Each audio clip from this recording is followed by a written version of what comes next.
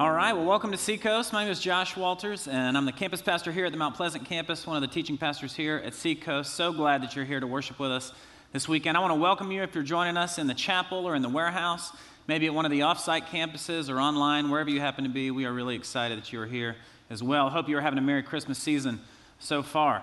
Hey, as we get started today, I want to tell you about a new friend of mine. I was at Publix this weekend and met a lady named Christine Roche Van Buren that was in front of me at the checkout line. And after we finished talking, I was so moved by her story, I asked if we could snag a selfie right there in the checkout line at Publix. I brought it to share with you.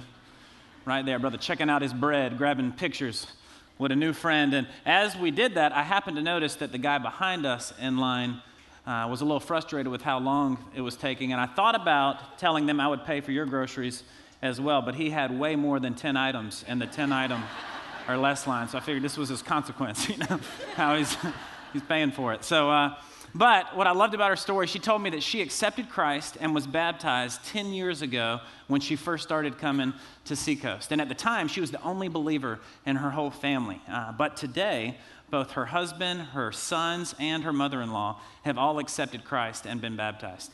And she's like, man, that's just incredible. And what I love, that's something to clap about. The thought that hit me as I was walking out of the grocery store that day was, man, one woman made one decision on one weekend that not only forever changed her life, but the eternal story of her family. I thought, man, I wonder how many Christines there might be in our life that are one decision away. Friends, neighbors, co-workers, your barista, whoever it might be, people in your life.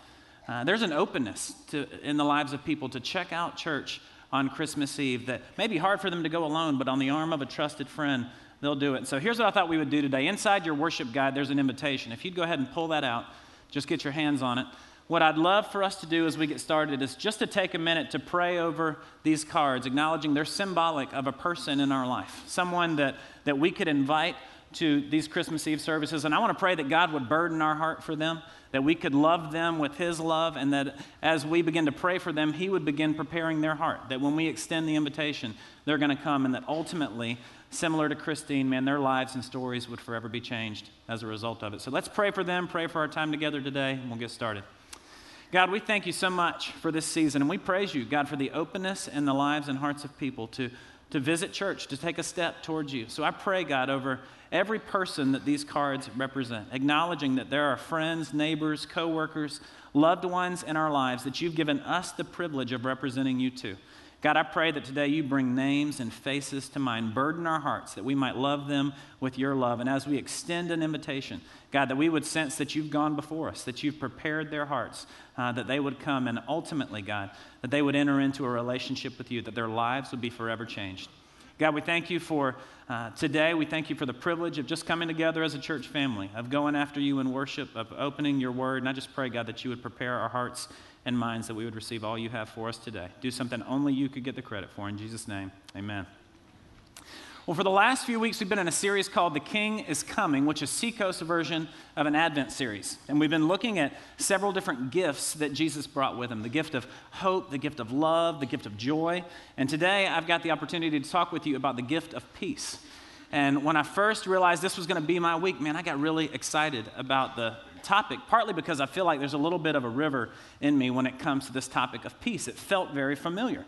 So I started thinking about what are some different ways that I've felt peace, maybe different ways that I talk about it. And the first of which that came to mind was when I leave the office each day. I'll put all my stuff together, put my stuff in the bag, kind of walk around the office, touch base with people like, hey, peace out, A little bit more of an urban kind of slang vibe, but it's the way I use it. So I'll get home from leaving work, and it'll be time for Anna J to go to basketball, for Abigail to go to gymnastics, and Katie drives a 12-passenger van that we affectionately refer to as Big Alice. We're just trying to stay legal, 5 kids, always got a friend, used to be somebody in the floorboard, but not anymore. And so she'll say, hey, why don't you take my car, and you can take the little kids with you, I'll prepare dinner, you can do all the runaround. And there's a reason that it's her car. I'll say, babe, you want me to roll up in that piece? Come on, Different kind of peace, I realize, but one way that I use the word. Or when I get somewhere, it's a big car. I'll get somewhere and park it, and somebody will roll up a little too close to Big Alice, making it hard for me to get out of the car. So I have to get on and be like, hey, you want a piece of me? You know? Come on. A piece of work, man. Come on. You know? I realize that in talking about peace, man, it's familiar, but I really don't even use the word very much, which is only a problem if you read the Bible. Because from cover to cover, man, it serves as a foundation for our faith. It's all about peace. For example, God the Father, there at the top of your outline, he's referred to throughout Scripture as the God of peace. 1 Thessalonians 5:23 says, now may the God of peace himself sanctify you completely, and may your whole spirit and soul and body be kept blameless at the coming of our Lord Jesus Christ. The God of peace. His son, Jesus, is referred to as the Prince of Peace. Hundreds of years before he was born, the prophet Isaiah would say in chapter 9, verse 6, for to us a child is born, to us a son is given, and the government will be on his shoulders, and he will be called Wonderful Counselor, Mighty God, Everlasting Father, Prince of Peace. The gospel, the good news about Jesus' life and death and resurrection, conquering sin so that we could have a relationship with God, is referred to in Scripture as the gospel of peace. In Ephesians 6, there's a passage about us putting on the full armor of God so that we might take a stand against the enemy and his schemes to come against us. And the last portion of that passage says, and with your feet fitted with the readiness that comes from the gospel of peace. God the Father, his Son, his gospel. Man, peace is a foundation of our faith.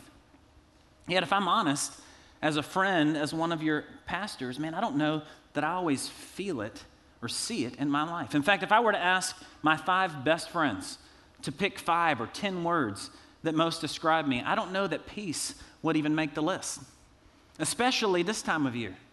Man, there's so many parties, presents to buy, trips to plan for, run around to wrap up the year, financial strains. Man, there's just a lot of pressure, a lot of stress. Peace isn't a reality that I walk in each day.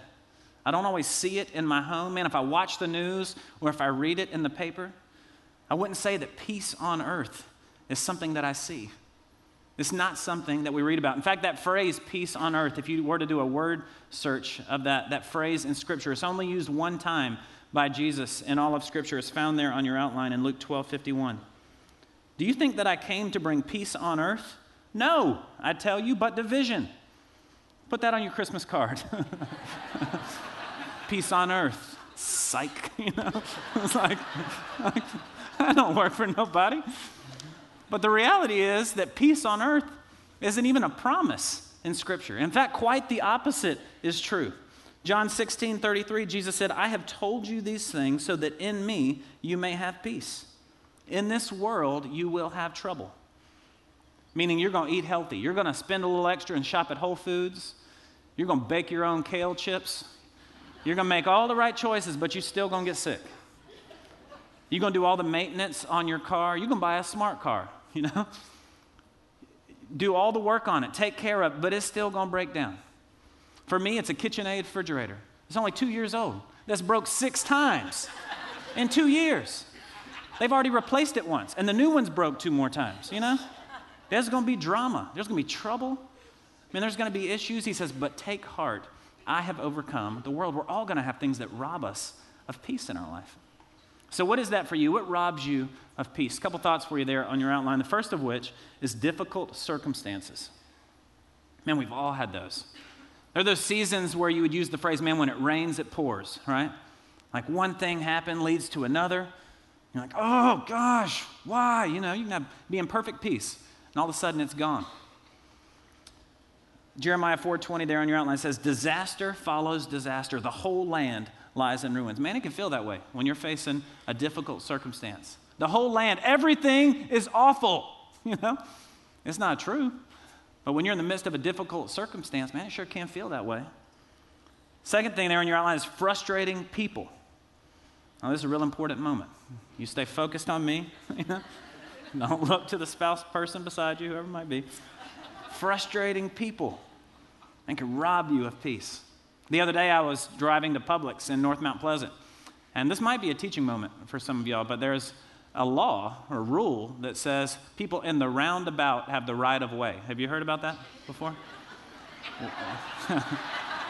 Well, I I was going to Publix, and I enter into the roundabout, and homeboy leaving the neighborhood apparently didn't know about this rule.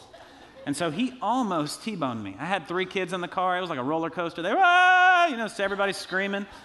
So I go about, we didn't get hit. I pull into Publix, and it was a good day for me in that I got a space almost up at the front of the store. And so that was great. As I went to get out of the car, realized that the guy that had almost hit me had followed me into the parking lot, and he parked right behind me. And so as I'm getting out of the car, he's, "You maniac driver! Oh, you're right, just laid into me. And because there's people going in and out of the store, crossing the road, everybody's like, "You evil boy." Like everybody's just thinking I did something awful to this man, but I did nothing. And so as your pastor, I feel this like anger come out in me, and I start to move towards this car, thinking I may well lay hands on this gentleman. I'm going to bless him. I don't know how, Didn't show it on my face, but as I moved towards his car, he started to move off, still yelling. People just looking at me. I felt like I needed to say, "I didn't do anything, really," Kids are like, "Daddy, why was he yelling?" I was like, "Oh, I don't know." So I push around the grocery store for the next 45 minutes, rehearsing that conversation, thinking like, "You should have got back in the car and followed after him. You're hardcore." I'm like, "No, I'm not." "What are you talking about?" With 3 kids in the car, "Daddy, stop!" It's like, but frustrating people. I don't know what we were doing before that interaction, probably singing worship music and praying as a family. But I was at peace, and in a moment, it was gone. Man, frustrating people can do that. Psalm 109:3 says, "With words of hatred, they surround me. They attack me without cause." And it can feel that way. With frustrating people in your life, man, it can feel like they've surrounded you. You can't escape. It's maddening. But oftentimes, man, it's one person, 2 people, but you just can't escape it. Number 3, their uncontrollable worry. Uncontrollable worry will rob us of peace. And it's something I venture to say most of us, if not all of us, struggle with in some area of our lives. It's not something that you want, something that you sign up for. You pray that it would go away. You don't want to worry, but you can't help but worry. A couple years ago, I went on the men's hike here with the church, and worry, this anxiety, used to be something that I'd really struggle with. It'd come on me out of nowhere, and all of a sudden, man, I'd feel my chest getting tight, shortness of breath. Then I would start getting worried or panicked because I was feeling panicked. It's this crazy cycle you just can't escape, man. It's going to run its course. And so I pulled into the Chick-fil-A drive-thru in North Mount Pleasant. And it's one of those drive-thrus that once you pull in, you're committed. There's a brick wall on one side and the store on the other. There ain't no changing your mind. Let's go somewhere else. No, we're here, And so I pull in, a car pulls in behind me, and immediately I have this vision of us being on the mountain that next Friday. My chest starts tightening. I get shortness of breath. I'm starting to get panicked, realizing that, man, if something happens while we're on the mountain, I'm not going to have anywhere to go. There ain't no medication I can go pick up, and so it just got me panicked. I'm putting the window down. Lady in the drive-thru, "Can I help you? My pleasure, Give me some water." Cold washcloth, And so a week later, we're on the hike that Friday. We round the mountain early one morning, and man, immediately I catch this vision of me in the drive-thru in the Chick-fil-A line. Nowhere to go. This panic comes over me. 25 guys on my team. I'm unzipping my jacket, moving my bag around. I have to end up saying, "Hey guys, can we stop just a minute?" Kind of unpack this story. I've struggled with anxiety. They break up my whole pack, carry everything for me. And man, right there on the mountain, they pray over me, lay hands on me. It was a powerful moment, just a ministry to me, and honestly, I don't think I've struggled with it at all in the same way since. But, man, it was embarrassing. I didn't want to have to call a timeout and say, "Hey, I'm worried," "What's going to happen around the corner?" It's embarrassing. I didn't want to do it. But, man, worry feels that way. Jeremiah 6:24 says, "We have heard reports about them, and our hands hang limp. Anguish has gripped us. Pain like that of a woman in labor." Man, that uncontrollable worry feels like it just gets its claws on you. You can't escape it. It is going to run its course. Pain like a woman in labor. It's going to hurt. You feel like you can't do anything about it. So what is it for you? What robs you of peace? There's a line there on the back of your outline. Maybe it's pertaining to a circumstance or a relationship. worry in your life, maybe this would be the opportunity for you to just draw an arrow to the person beside you. Communicate. Brother, you a source of frustration in my life, you know? If it's work, a relationship, whatever it is, maybe just write it out there on that line, because oftentimes, until you label it, until you identify it, call it for what it is, you can't do anything about it. What robs you of peace? We all have something. And the good news for each of us today, the good news in this message is that Jesus brought a gift of peace. Not just a peace that we could walk in throughout the holiday season, but a peace that we might remain in and live in. That in a world filled with trouble, we would be a people marked by peace. John 14:27 says, "Peace I leave with you. My peace I give you. I do not give to you as the world gives. Do not let your hearts be troubled, and do not be afraid." See, if your expectation is that we might have peace on earth, man, don't hold your breath. Because it's not going to come until the Prince of Peace himself returns and makes all things new. But if your expectation or desire is that you might experience peace on earth in the midst of trouble, that you would walk with it, live with it, that there would be a peace in your heart regardless of what's going on around you, that is very much a possibility, a gift that is available for you today. So the question then is, how do I experience God's peace? A couple thoughts for us there on your outline. The first of which is that we have to receive God's pardon. Receive God's pardon. A pardon is when someone who is in a position of authority forgives or releases you from the consequences of your offense. Right after I graduated high school, my parents bought me a new Jeep Grand Cherokee. And at the time, man, it was my dream car. Up to that point, I had driven an '89 Honda Accord hatchback. It was blue on the outside, blue on the inside, way more blue than anybody ever cared to have in their car. I was so excited about this car. I had applied late to the College of Charleston, and unfortunately, all the on-campus housing was taken. So I had to get a house off campus. And so it was shaping up to be an awesome year. New car, house off campus, Charleston. Come on, baby. It was going to be great. I was so excited. Well, I had accepted Christ my junior year of high school, and my faith journey had looked real up and down. I played football, baseball, and basketball, which I'm sure you can tell just by... Just kidding. I usually sat the bench, but I made the team, so I felt kind of good about it. But none of my friends were believers. And so I would be strong for 2 or 3 months, continue to hang with them, but then I'd go out one night and make a dumb decision, feel like I'd ruined my testimony, struggle for a couple weeks. And so I was really excited about going to college because I knew, man, I'm going to surround myself with the right people, get involved in FCA. I'd already heard and learned about Seacoast. I was excited to come and get plugged in. Well, the night before I left, my car was packed with all my stuff to go to college, spent the whole afternoon hanging out with all my high school buddies. And while we were there over the course of the day, playing volleyball, sports, just a fun day, I had a couple drinks with the guys. And that night when I left, I was driving 2 miles to the guy's house that was going to be my roommate here when we moved in to the new house. And while I was driving from one house to another, I got pulled over. And when I got pulled, I blew under the legal limit. I passed his field sobriety test, but because I was underage and had anything to drink at all, he arrested me. And I called my mom. My mom and dad came and got me. They drove my new car home. And that next morning, my mom drove my new car, swung by Walmart, got me a bike, upon which she dropped me off at my house off campus. And all of a sudden, the year was looking very different.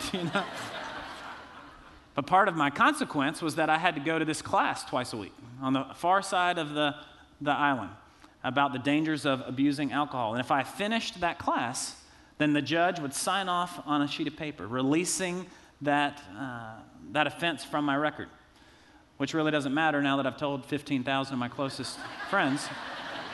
In the event any of you are doing background checks, it used to be on there, but it's not anymore, because I finished the class on my bike, I was forgiven of it.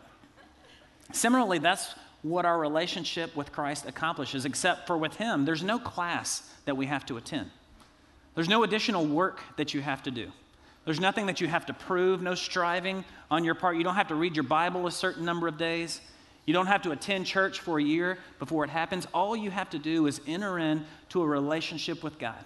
And through faith in Jesus Christ, you're justified, just as if you'd never sinned. That when God looks down on you, he doesn't see the behavior, the things in your past, the things that you're struggling with today. You're covered by the blood of Christ. Your price has been paid in full. Romans 5:1 says it this way, therefore, since we have been justified through faith, we have peace with God through our Lord Jesus Christ.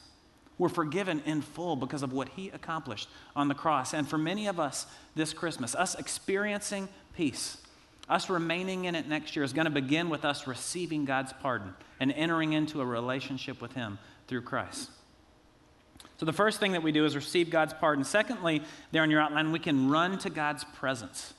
Run to God's presence. A couple weeks ago, Katie went on a missions trip to Togo. She's been working with some missionaries there on establishing a micro-enterprise where we employ widows and train them to sew and design clothing that's fashioned for American women that they actually make there. It's been a cool thing to see God work through, excited about what he's doing. But while she was gone, we had purchased these international cell phone plans and done all this work so that we could communicate some while she was gone and it not cost me another mortgage like last time. And so while she was gone, though, she had limited access to Wi-Fi or any kind of signal. And so we would talk like, try to call each other probably 12 times and only get a minute worth of conversation in. It was one of those, hey, oh man, I have to dial it all over again. And so finally, we could text, though, through this app called WhatsApp. And so finally I told her, hey, will you just treat this like a journal? Text me about your day, how you're feeling, conversations you've had, stuff you're struggling with, how I can pray for you. Because I realized while she was gone that, man, she is my person. Some of y'all are saying, I'm glad you figured that out. It's called a wife, 5 kids later. It's a good realization, But I just realized, man, there's something about being near her, feeling close to her, being around her that just brings peace to me. It's very similar to our relationship with God. Man, running to his presence, something about just being near him. It's how I feel in the house of God on a Sunday. Man, there's weeks where when worship starts, I can't wait to engage, to raise my hands, to try to sing, keyword, try to sing, but go take notes like crazy, believing God has a word for me that weekend. There's weeks where I'll just need to come and just sit in his presence and let the music kind of wash over me. But something about just being before him, something about just being around Katie. Man, oftentimes there's just power in presence. If we'll run to his presence in the midst of whatever trouble comes our way. If our first thought might not be, man, how can I solve this? How do I fix this? Who do I call to help me with this? But if our initial thought is, God, help me with this. I trust you, God, show up in this. Isaiah 26:3 says it this way, you will keep in perfect peace those whose minds are steadfast because they trust in you. And I'm loving everything about that perfect peace. When our minds are steadfast, when stuff comes our way, if he is our first call, if we're going to phone a friend, man, I'm going to turn to him. I'm going to lean on him, prop myself up on his word. God, show up in this. He'll bring about perfect peace.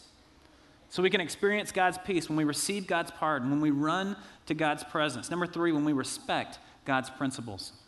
Respect God's principles. And we do this one of 2 ways. The first way is in obedience. There's some things laid out in his word that we simply need to be obedient to respond, yes, God, and we will experience his peace. Psalm 119, 165 says, great peace have those who love your law, and nothing can make them stumble. By those who love your law, it means those who delight themselves in the word of God. They don't see it as a set of rules that they have to live by. They see it as a way of life they get to experience. When the Bible talks about marriage, husbands, love your wives as Christ loved the church and gave himself up for her. Meaning that as a husband, my life is supposed to be marked by sacrifice. I can ask myself, am I loving her sacrificially? Are my behaviors, is my life marked by sacrifice? If you really want to know, you can ask her.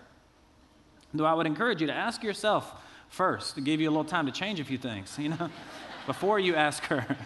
You can point back to, I tried that one time, In your finances, God wants us to be able to give with a cheerful heart. Scripture says each man must decide in his heart what he'll give, not reluctantly or under compulsion, for the Lord loves a cheerful giver. He wants us to give with joy because of how much he's given us. And his standard, his desire for us is the tithe, 10%. It's not just any 10%, it's the first 10%, our first fruits. And it's the only area of Scripture where God says, test me in this. It's hard. It's going to feel painful. You might have to have your wife do it because you can't bear to put the check down. But if you'll test me in this, see if I won't pour out so much blessing that you won't have room for it. Nearly every area of our life, how you relate to your children, your parents, orphans, widows, how you address anger and rage and malice, divorce, adultery. There are very few things you could walk through that aren't laid out in Scripture, but the only way that you're going to know them and the only way you're going to be able to respond in obedience to them is when you commit to run to His presence, to delight yourself in His Word. And man, when you do, when you know it, and when you respond in obedience to it, are you going to blow it? You better believe it. You're not going to be able to do it on your own. You're not going to be able to do it every day. But if you start each day saying, God, I'm going to delight in your law. I'm going to respond in obedience to you, man, He will bring about a peace in your life that only He could accomplish. So the first way we do that is by obedience. The second way that we do it, that we respect God's principles, is in faith. Colossians 3:15 says, let the peace of Christ rule in your hearts, since as members of one body you were called to peace, and be thankful. Underline that word rule for me. It literally means to umpire. See, while there's many aspects of your life that are going to be black and white, how do I treat my wife? How do I steward my finances? We face a lot of decisions every day that seem to be more gray. Do I date this girl? Do I marry this guy? Do I go to that college? Do I transfer to this school? Do I major in this? Do we buy that house? Do we give this away? So many decisions that don't seem clear in Scripture. That how are we supposed to make them with confidence? Well, this passage is saying, allow the peace of Christ, the Prince of Peace, to rule in your hearts. So practically, that would look like you saying, okay, God, I'm going to pray about this. Maybe it's one time, maybe it's over a course of a couple days, and I'm going to trust in your peace. If you don't know what to do and you pray through it, and at the end of a couple days, you have perfect peace in your heart, even if it doesn't seem to make sense. You don't have the money, you don't have logistically, you can't figure out how it's going to happen, but you can move forward because you've allowed His peace to reign in your heart. And if you have peace, you can trust that it's His will. If you're facing a decision and you pray about it and you're still in knots and anxious and can't sleep, man, you allowing His peace to rule is saying, okay, God, I'm going to trust this isn't you because I do not have peace about it.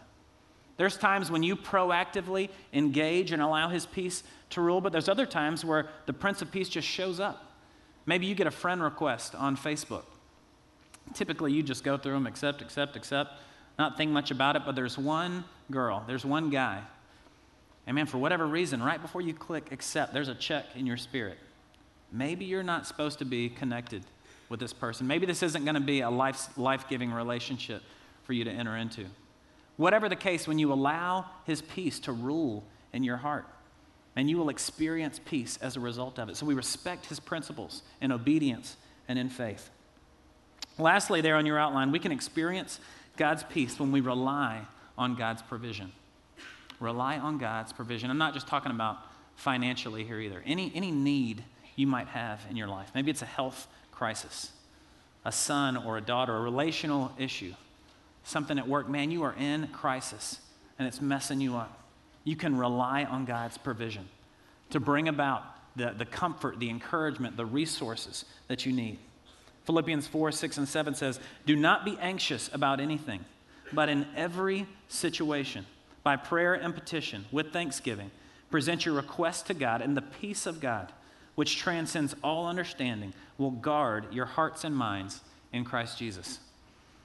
See, when I read that word guard, typically I think about somebody that stands outside of a door, little thing in their ear, kind of quiet, keeping anyone from entering in. It's kind of a defensive posture. But what I love about this word guard, when the Prince of Peace guards our hearts and minds, it's an offensive posture. The word literally means to be a watcher in advance, meaning He's looking ahead, around corners of stuff coming your way. I'm reminded of passages like, from the days of John the Baptist until now, the kingdom of heaven has been forcefully advancing, and forceful men lay hold of it.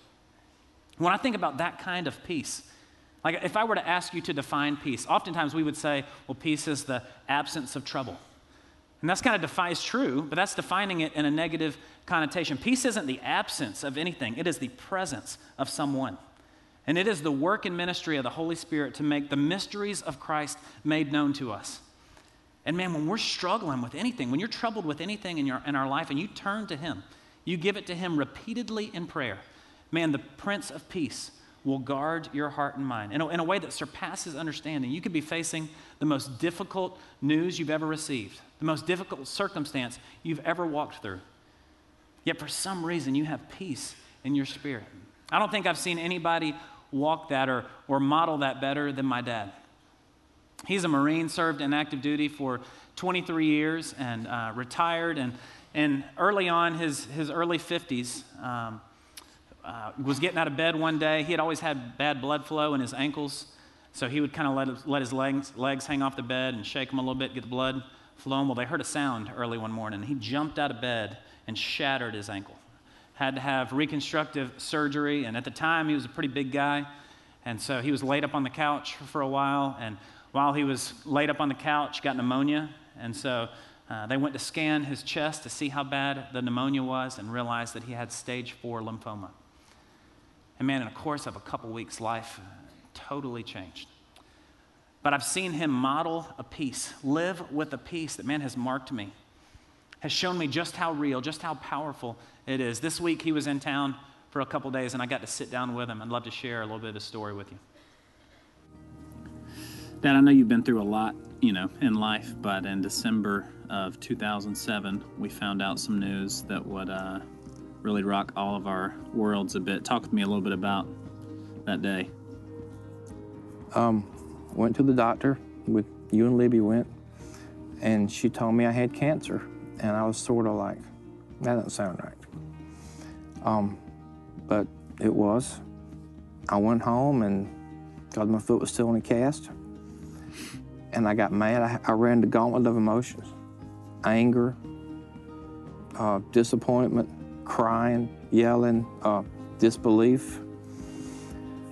And it finally just sunk in that this is real. This is your life now, and you need to learn to deal with it. And that's when I prayed and realized I didn't have to deal with it. I mean, I have a great doctor and great nurses, and they diagnose and they treat, but they don't cure and they don't heal. And only one person does that, and so I gave it to him. I said, Lord, this is yours, because I sure can't deal with this mess. When I've heard you talk about that story, each time you said from that day forward, you felt peace. And I feel like I've seen, even when I haven't, when Mom hasn't, I've seen you with a kind of peace that's hard for me to understand. Talk with me a little bit about what that's felt like, looked like. Well, it's hard to describe, I think. I mean, I don't worry about it. There's nothing I can do. I believe with all my heart that there's a reason behind this. Whatever it is, there's a purpose in this. And God's got a plan. I'm part of the plan. I don't need to understand the plan. I just know I'm in it, and I'm in it for the long haul, and I'm gonna do all I can do while I'm here. So how have you stayed tethered to him, or what have you done to try to stay in his will? What's life look like? I get up every morning around 5 o'clock, which drives your mother crazy.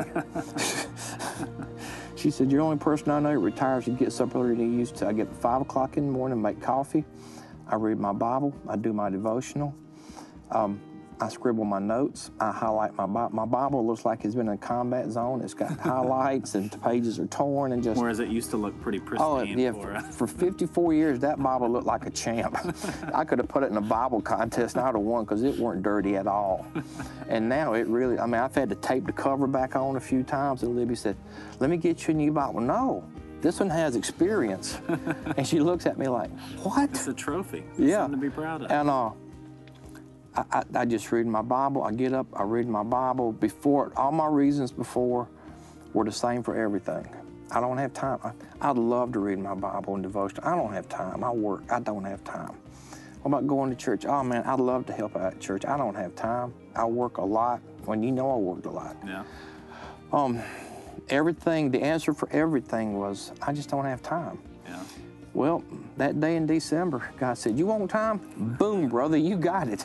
So talk to me about, so now 7 years have passed. Does that peace you felt on the second day, does it feel the same way today? Yeah. I don't worry about it. There's nothing I can do to change it. There's nothing I can do to alter it. It's going to be what it's going to be. And I don't want to be one of these people that when I go, they say, well, he had cancer. He just got to be a grumpy old man and passed away. I'm going to be up irritating people and bothering people and asking questions. I mean, I want to go out. I may not go out like Elijah in a chariot of fire, but they're going to know I was around. And I'm going to be doing something. I'm going to do something for somebody somewhere. Yeah.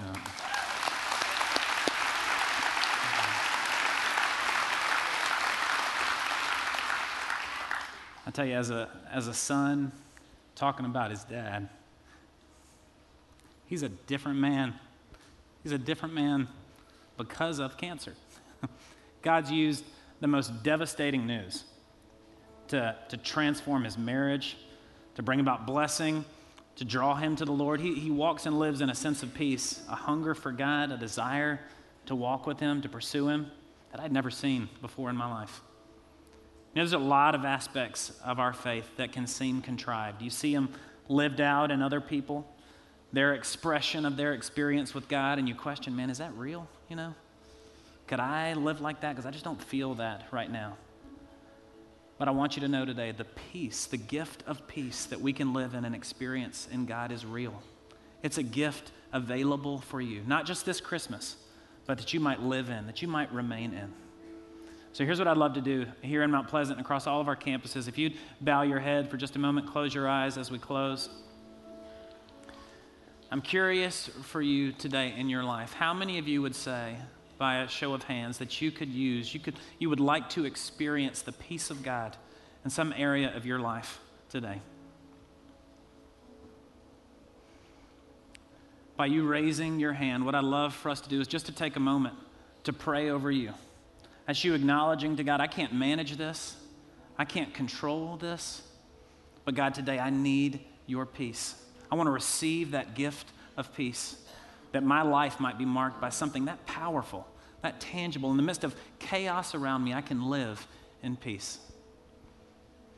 So God, we thank you so much for this day. I praise you for the gift of peace and the hundreds of hands all across this room and at our campuses that have gone up. God, by raise of hands, we just proclaim to you, God, we need you as the Prince of Peace to reign over the circumstances of our life. We acknowledge your word. You say in this world we will have trouble.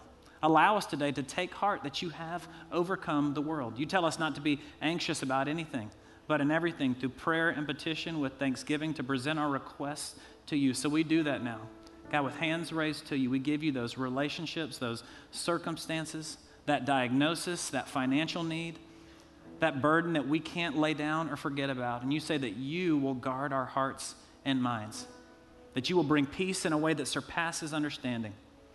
God, would you do that today? Not just in these circumstances, but in our lives. Draw us, God, to you, that our lives would be marked by peace. In Jesus' name, amen.